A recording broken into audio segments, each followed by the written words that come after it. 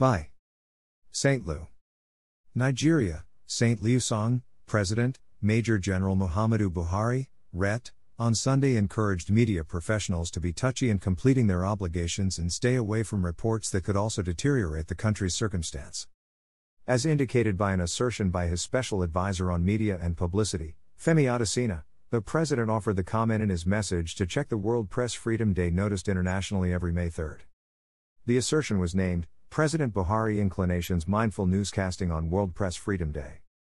Adesina said the president committed once again to opportunity of the press, and asked media experts to employ opportunity capably and without indecency. As indicated by him, the president portrayed opportunity of the press as an unchangeable least in a popular government that would thrive, adding that opportunity must, notwithstanding, be utilized capably. He cited Buhari as saying, the media should be touchy to what we are going through as a country, and anything that would intensify the circumstance, and further kindle interests and feelings, ought to be stayed away from. An assembly will not neutralize press opportunity.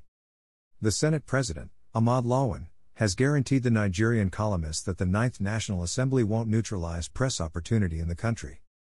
Lawan gave the confirmation in a proclamation by his media associate, Olo Awoniyi, on Sunday while saluting the Nigerian writers on the festival of the current year's World Press Freedom Day today, Monday.